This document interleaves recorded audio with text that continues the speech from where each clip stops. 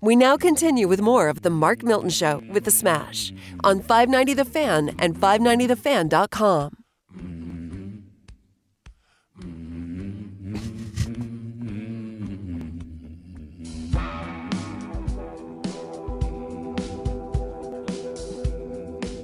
All right, you're listening to The Mark Milton Show with The Smash. Smash is with getting a second wind. He's going to stick around with us for this segment. He's a Wall Street connoisseur, so he wants to hear this segment.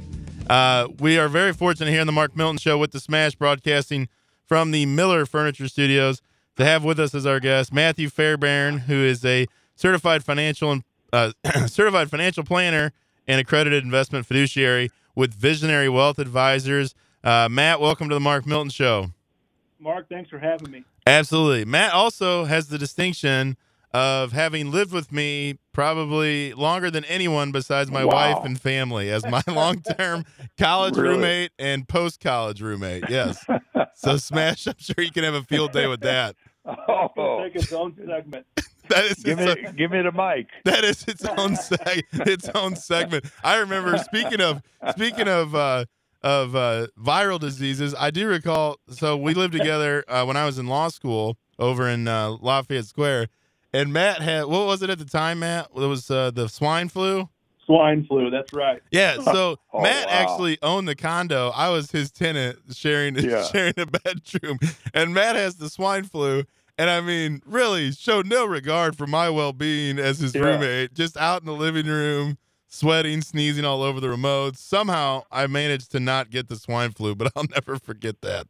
Wow. That's great. Thanks for sharing. Yeah. So actually, I remember one time, we had these big windows in the front with these big drapes, and Matt's mom came over to drop off a pot of soup for him. And she kind of ran up to the step, put it on the step, and scurried away in fear of the virus. And I'm sitting there looking out the window thinking to myself, well, I'm in here. What does that mean for me? But anyway. That was for 2020. Absolutely. Well, we're not going to talk about that. We're going to talk about what's been going on in the stock market lately. Obviously, it's been in the news with Dave Portnoy Barstool, making headlines regarding a number of different stocks. But first, I want to, have the listeners tell you about your background, Matt. You're a longtime financial advisor, wealth manager, and so just give the listeners a little flavor for your background and expertise. Sure. So, above and beyond being a swine flu survivor, I have been a financial advisor, certified financial planner for a number of years, about 12 years.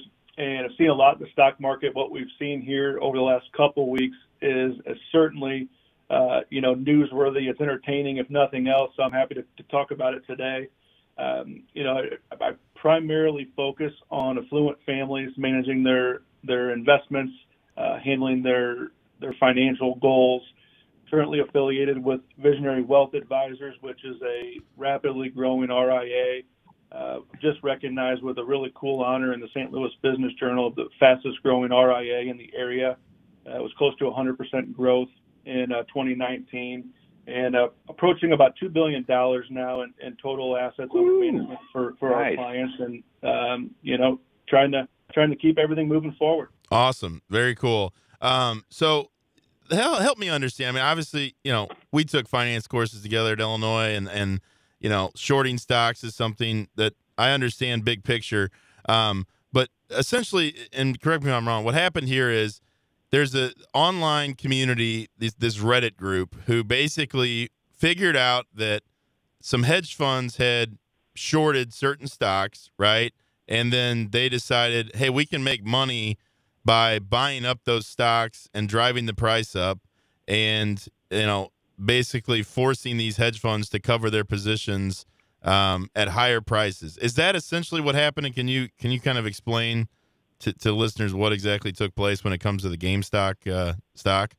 Yeah, no, you're spot on. So shorting a stock in and of itself it's a sophisticated investment strategy. It's not typically used by what we would call the retail investor, the people that are on these Reddit message boards.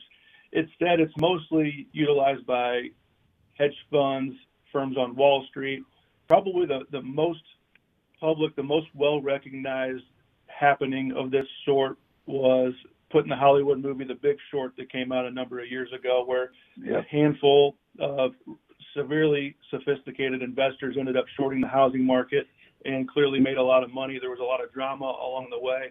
This is reminiscent of that in a number of different ways, but essentially these sophisticated hedge funds were betting that GameStop, AMC, a few of these other companies would decline in value. It's kind of the inverse of what a normal stock purchase would be. Okay, and then, but how did it? So I guess what I have trouble understanding is, why did the price then go up so dramatically with GameStop? Because there was no fundamentals that would have said, hey, this stock's worth this, but yet the stock went to, I mean, at one point I think it was close to $500 a share. So what caused that to happen? No, you're 100% right. The fundamentals of whether it's GameStop or AMC or BlackBerry, Nokia, it was almost if you could name a stock of a company that you didn't think was still around, they were on an incredible run. So the fundamentals weren't supporting it by any stretch of the imagination. What was actually happening, and it's really fascinating. I think we'll probably see a movie on this in the near future because it's incredible what happened. But what they did, and what I'll call them the Reddit army, because there was thousands of individuals that were on this message board, and they ganged up together. They put their resources together. They had a common theme, and behind the leader or a couple leaders that did a lot of due diligence, this wasn't an accident. They found GameStop, for example. It's public information how many shares are shorted. And at the time that they initiated their initial buys, over 140% of all outstanding shares were held short. So the math on that is pretty compelling, that if you can, and it's above and beyond, it's also fairly thinly traded. So if they could get the economies of scale, get the numbers of people acting accordingly in lockstep, and buy these shares, therefore forcing the price up, they could implement a short squeeze, which then rushes where these hedge funds need to rush out and either risk losing potentially an unlimited amount of money. That's the risky portion of shorting, or buying themselves to close out their positions and therefore continuing to drive the price high. And that's exactly what we saw when the price jumped from, it was trading at $4 back in 2020 to it hit almost $500 in the last couple of weeks. Before it's kind of come back to earth here a little bit since then. But there was a lot of regular retail investors that were able to make a lot of money during that steep incline. Yeah, and that's what we've seen a lot of in the last year or so with people at home. I get questions. I've probably had more questions from prospective clients on, hey, what does it take for me to be a full-time trader for tax purposes? That's come up a lot in the last year because you've seen this proliferation in basically day trading, which I find, contrary to what I would view as sort of a sound investment strategy. I mean, people who probably aren't that sophisticated, aren't that knowledgeable, trying to time the market and do things like that versus, taking more of a long-term approach to, investing, being diversified and kind of playing the long-term game. But that's what you had here. I mean, it seems like it was a lot of, the Robinhood customers who had these accounts that they set up who would just, I guess that's who the Reddit army, they went in and just bought, millions of shares? Or, how much are we talking about in terms of pooled money was used to drive the price up? Do you have any idea? Oh, so that's a great question. So it's interesting that the volume was astronomical. But I saw a report on CNBC, and this kind of blew my mind. The average hold time for an investor, so we talk all the time about buying and holding as a great, sound, long-term strategy. The average hold period over that couple-week period was 40 seconds. So it was a ton of recycled money, people buying and selling from themselves to continue to force that price higher and higher. But the strategy was to hold so that the price would keep going up because the hedge funds or whoever had it shorted would. That's what I don't understand. So they basically were holding on to the stock, and they kind of had to all do it together, right? I mean, they almost had to be coordinated for it to work. Otherwise, if people started selling, then the hedge funds would have been able to get out of their positions.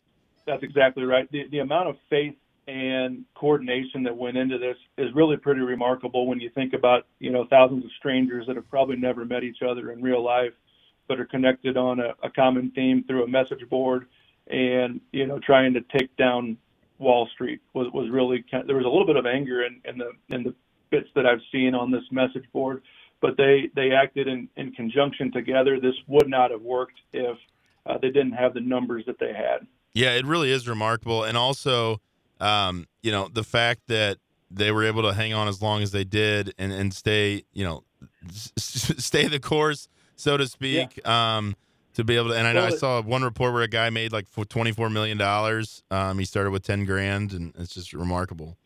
Yeah, and what we'll see now, it was on the way up. I think it's pretty easy to stand by in conjunction now that we're on the other side and the price has declined by almost 90% over the last couple of weeks. There's certainly still members of this quote-unquote army that are still holding the stock and are watching their investment disappear in front of their faces, and we'll see what their sentiment is towards the rest of the army when this is all said and done. We're about at the halftime point here, I think. Well, and one of the biggest aspects of this story was this Robinhood, which, there are many trading platforms, but Robinhood was sort of the focal point because so many of these Reddit users were Robinhood customers. And at one point earlier this week, Robinhood basically stopped allowing the purchase of GameStop shares.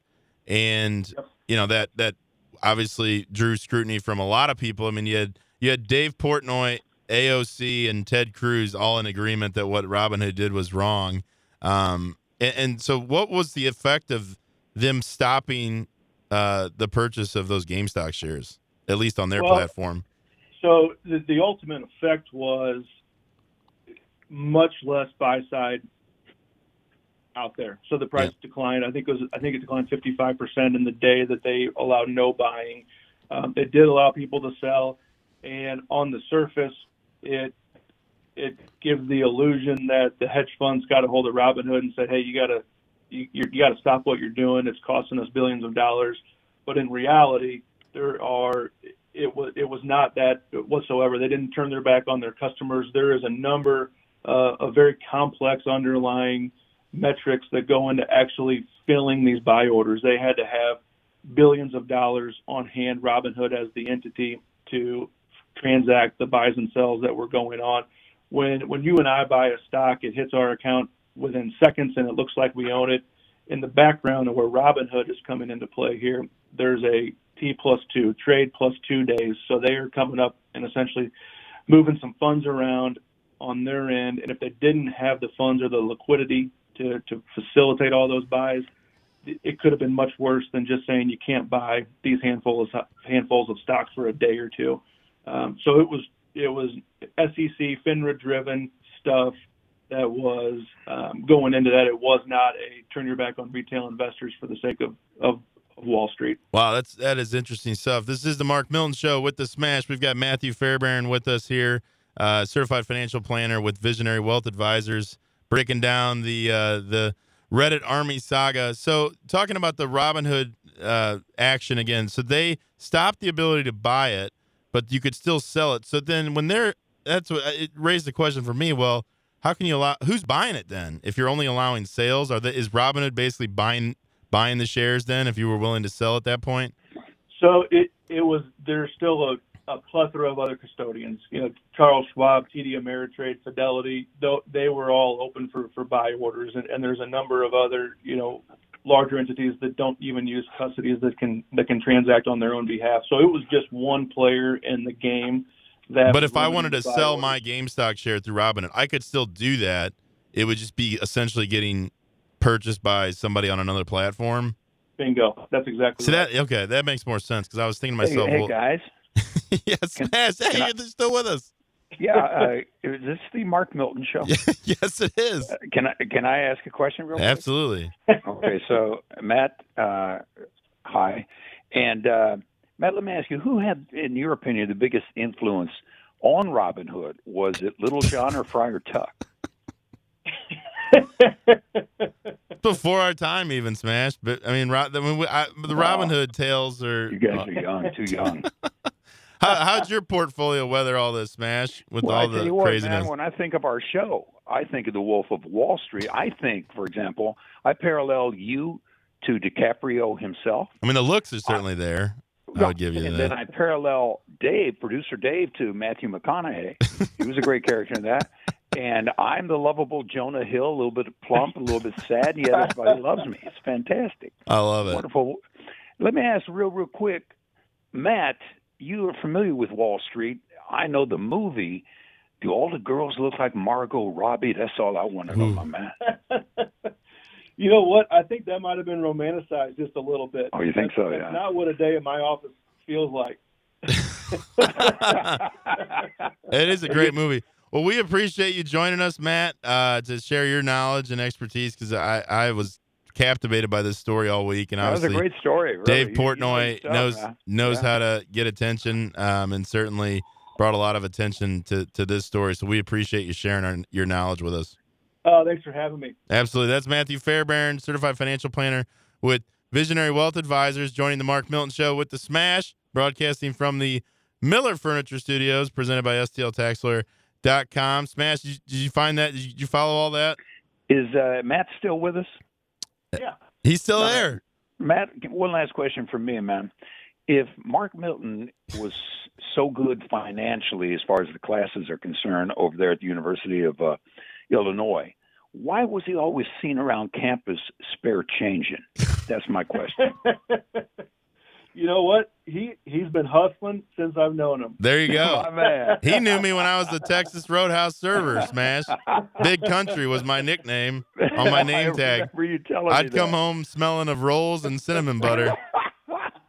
They ought to make a cologne off of that. Oh, man. I'll tell you what, all the ladies loved it, Smash. Yep. that The was honey good cinnamon, food, man. honey cinnamon butter. All right, we got to Right wrap up on. the segment. This is the Okay. Mark Milton Show with the Smash, broadcasting from the Miller Furniture Studios.